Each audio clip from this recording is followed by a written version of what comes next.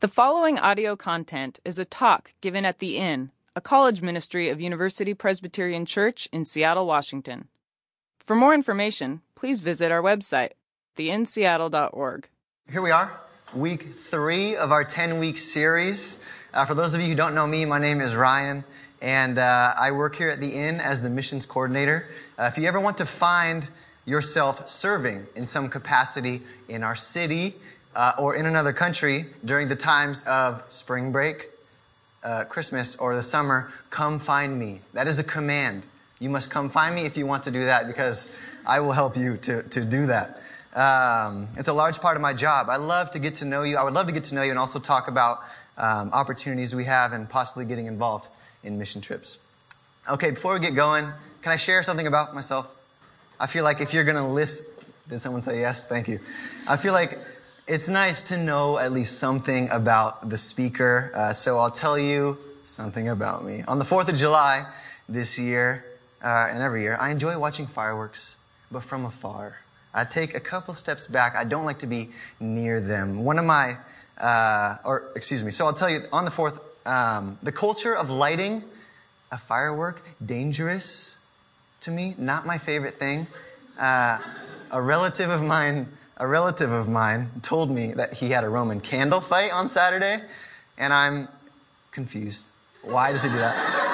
Paintball with a mask is one thing, but flaming balls of light is where I cross the line.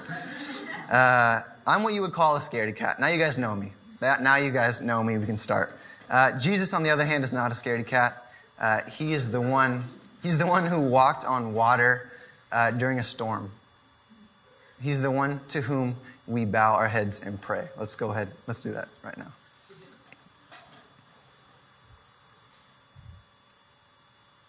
Lord, you are our King.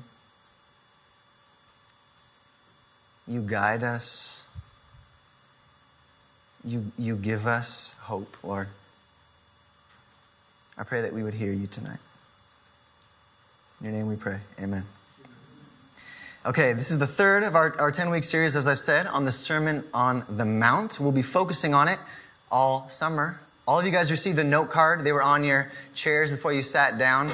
What that is for writing questions. If you guys have a question at any point during the next 25 minutes, write it down, put it in that wooden box over there, and at the end of the summer, we're going to take a look at all the questions written and do our best to answer as many as we can. The ones that the ones that repeat will probably give priority over the ones that just have, that a lot of people didn't ask. So write a question down. There's no wrong question to ask. And perhaps at the end of our summer, when we have the panel up front, we'll answer your question.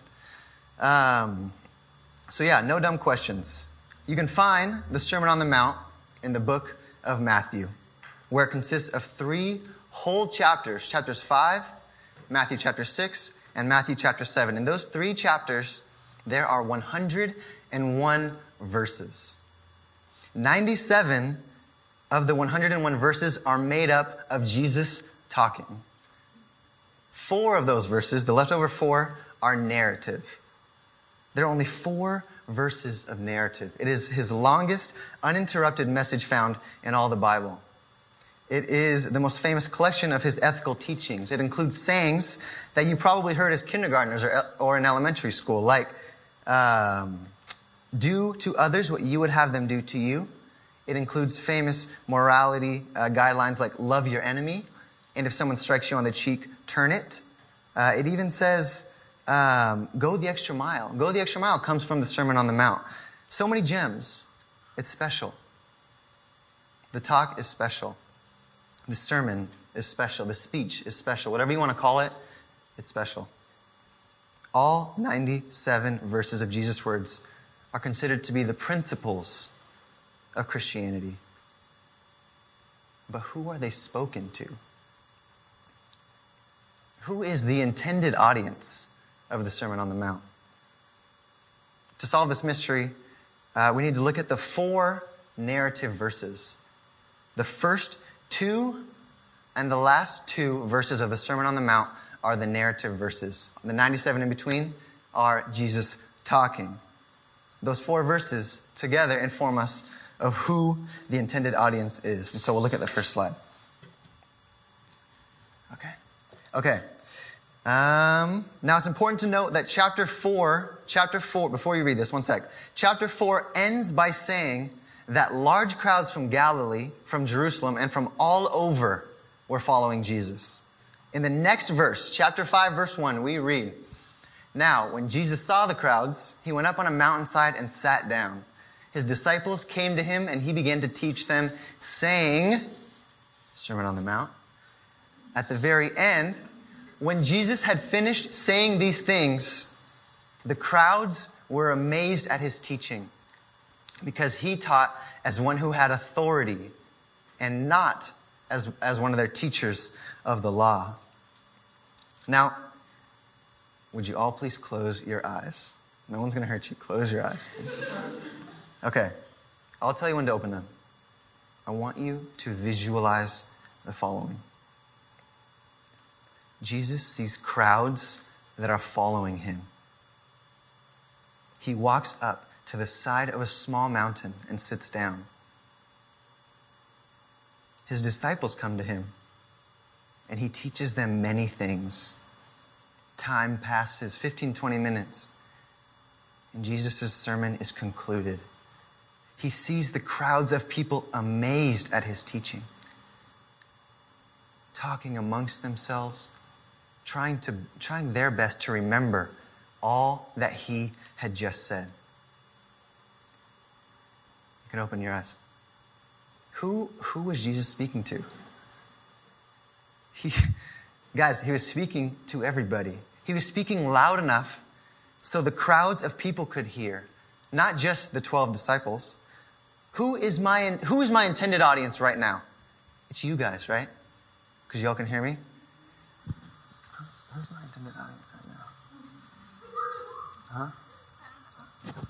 They were my intended audience for the moment. Matt and Jessica were. You guys, if he didn't want the crowds to be the recipients of the message, he would not have been talking so loud.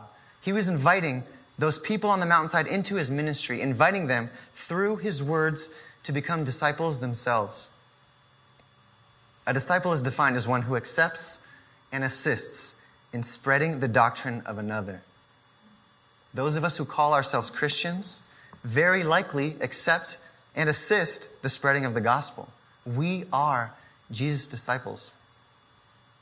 And that means that we, as Christians, are the intended audience of the Sermon on the Mount. It was directed to us, to you who believe. And so, with that in mind, we go to our text tonight. Matthew chapter 5, verses 13 through 16. This is Jesus speaking to his disciples, to the crowds, to us. You are the salt of the earth. But if the salt loses its saltiness, how can it be made salty again? It is no longer good for anything except to be thrown out and trampled by men. You are the light of the world. A town built on a hill cannot be hidden. Neither do people light a lamp and put it under a bowl. Instead, they put it on its stand, and it gives light to everyone in the house. In the same way, let your light shine before men, that they may see your good deeds and praise your Father in heaven. You are the salt of the earth. You are the light of the world. Christian theologians refer to these verses. A theologian is someone who knows a lot about theology. Christian theologians refer to these verses as the you are's. The you are verses. You are the salt. You are the light. And we'll read it again. Sorry. Beautiful.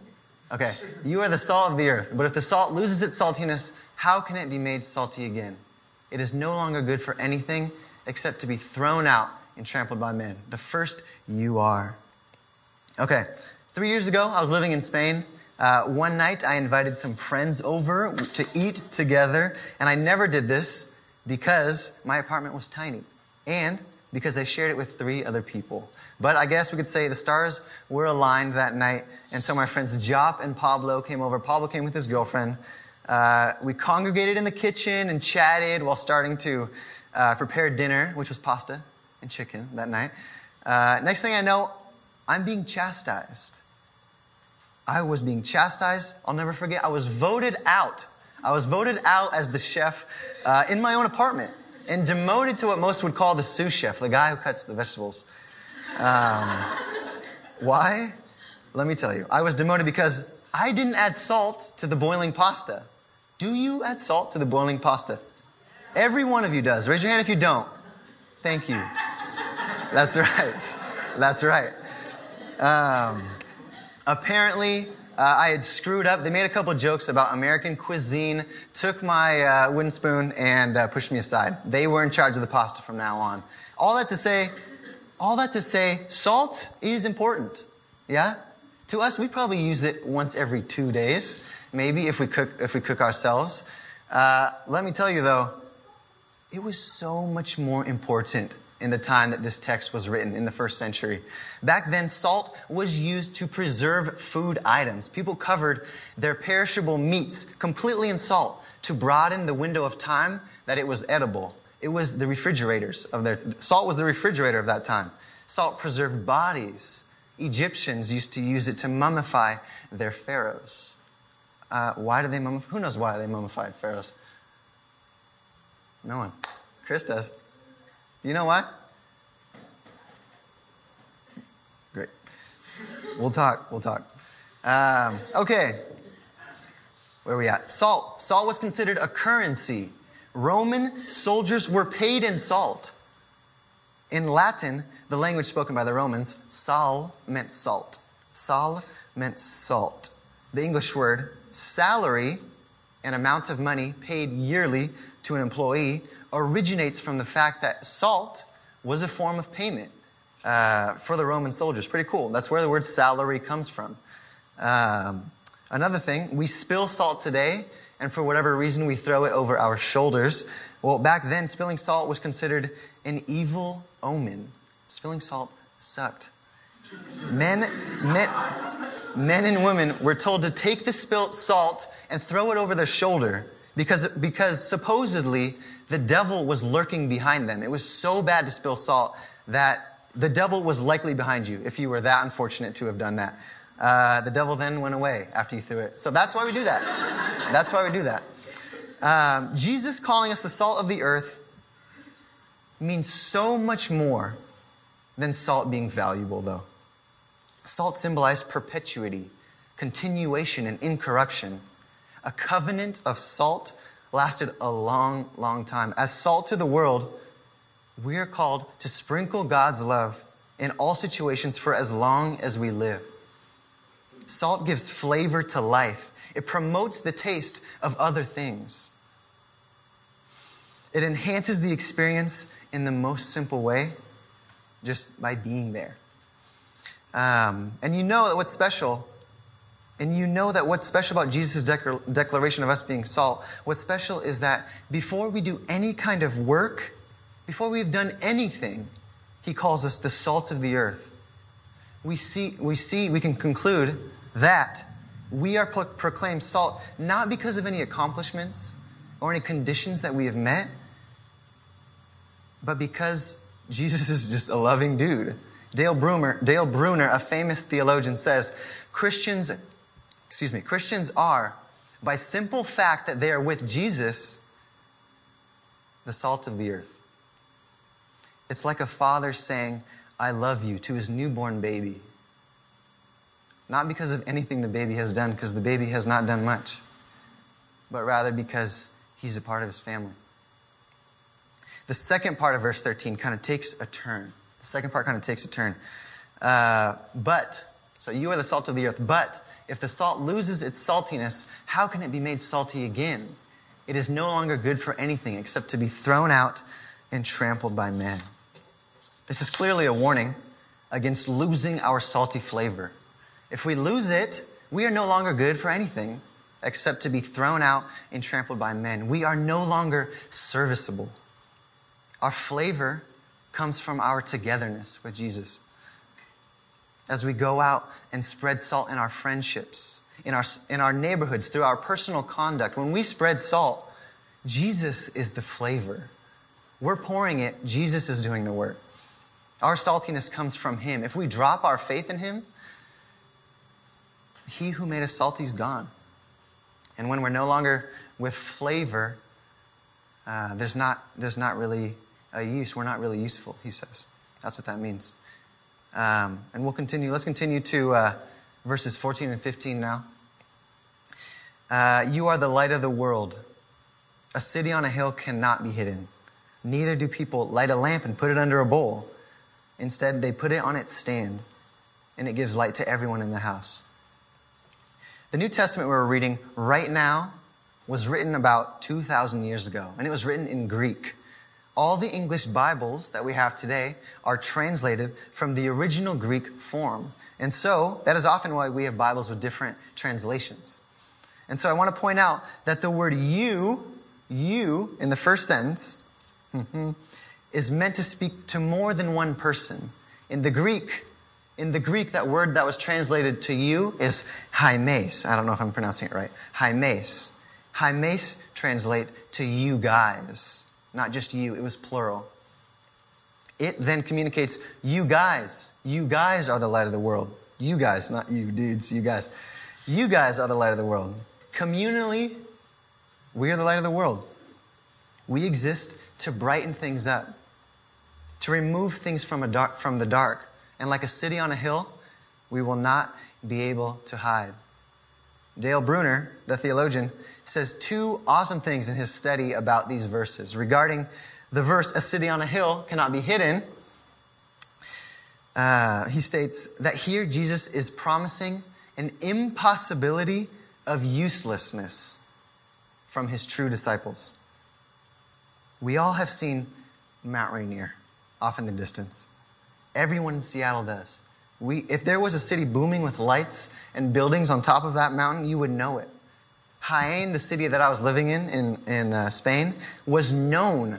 The whole city was known for having a town on the hill. There was a castle there.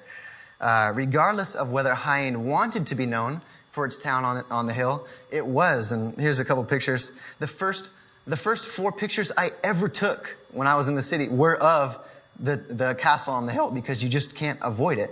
That's the first one. And then we have a zoomed one. There it is. El Castillo. There it is. Everyone in the town was like, have you seen the castle yet? Have you seen the castle yet? I'm like, yes, it was the first picture I took. They loved it. There honestly was no hiding, like cities on hills, and how they can't hide. Jesus is not going to let the light of true disciples go unnoticed. Although at times it may not seem like you're doing much shining into the light of others. Here, Jesus promises that anxiety of failure away. Like a city on a hill, can't be hidden. Uselessness is impossible for a true disciple. Which leads us to our next Bruner quote.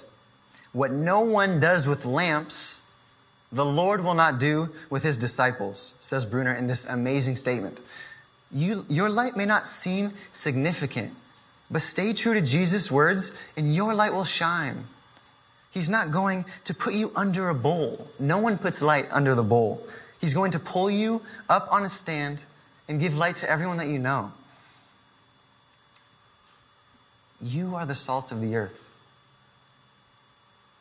You are the light of the world. Okay, now we've talked about salt individually. We've talked about light individually. We're going to combine them. We're almost done. Thanks for hanging in there, guys. In and of themselves, light and salt don't deserve much praise. Have you ever eaten salt for a meal? I haven't either. Light needs something to shine on for it to be of any value. Alone, dare I say, light is useless. Salt and light are the means by which objects and foods become their best possible versions of themselves. They are enhancers. They are enhancers. They're all about the assist. Being present with other things is their purpose. Salt needs something to flavor, and light needs something to illuminate. In calling us the salt and the light, Jesus is encouraging us to live similarly. We're called to be around others. And that's awesome because it helps us to see that our lives as Christians extend so much further than what we do on Sundays and perhaps you go to the inn on Tuesday nights. Every single interaction that we have is an opportunity for us to illuminate. Smiling at strangers, asking the janitor how he is doing, affirming a coworker, complimenting someone you don't know, spontaneously paying for lunch, offering rides, giving someone our time, showing interest in someone else, reaching out, calling your grandparents, or even sharing your faith with someone. Those are some things that we can do to add salt. And you only need a little bit. You only need a little bit. We can also be salt to our own lives. We can be salt to ourselves. We can also add salt to our own lives, letting Jesus' flavor overwhelm us by putting ourselves in smart situations, by being quiet, by living humbly, by celebrating, by giving ourselves time to recuperate, by asking ourselves, is this really good for me? Is this really life-giving for me, what I'm doing, what I'm saying, or what I'm thinking? It only takes a little salt, you guys, just a pinch. You never know what God's going to do with that pinch that we share. And I do want to say, sometimes our salt and light may not seem that flavorful or illuminating. Just a few days ago, I was with some friends, and because I was recently in the midst of preparing for this sermon, salt and light was really on my mind. My words and actions really were no different than they typically are when I'm hanging out with these friends. I kind of didn't feel at the moment that there was progress being made in these people's faith, which they don't have. Our conversations revolved around sports and only sports, and every once in a while, we would make fun of each other. They would make fun of each other. I love those guys and always will, but I do want to say, sometimes our presence as salt and light won't feel as transformative to others as we want it to feel. We will feel at times that we aren't shining. Don't let that discourage you. Don't let that discourage you. Show up. Show up. Be there. And Jesus somehow will make sure you're the city on the hill, making it impossible to be useless. Keep sprinkling salt and let Jesus be the flavor that changes lives. Okay. There's one slide left, one verse left, verse 16. In the same way, let your light shine before men, that they may see your good deeds and praise your Father in heaven. The reason we do any of this, the only reason we are to spread salt and light is to give the glory to God, is to share light. The only reason we do any of this, like I said, is to give glory to God. That's it. There are no other reasons we be salt and light in other people's lives. Our purpose in life is to remove the veil from the Father's face every single day and to display something of God's glory to the world. The good news is that Jesus is with us when we do it. He makes the mission possible. The packet of salt on your seat, you don't have to keep it, but I would encourage you, put it somewhere where you can see it, so that when you wake up or when you get home, you're reminded that every minute, every hour, anything that you find yourself doing is purposeful, is an opportunity for you to spread the word. So, that's what that's for. Let me pray for us.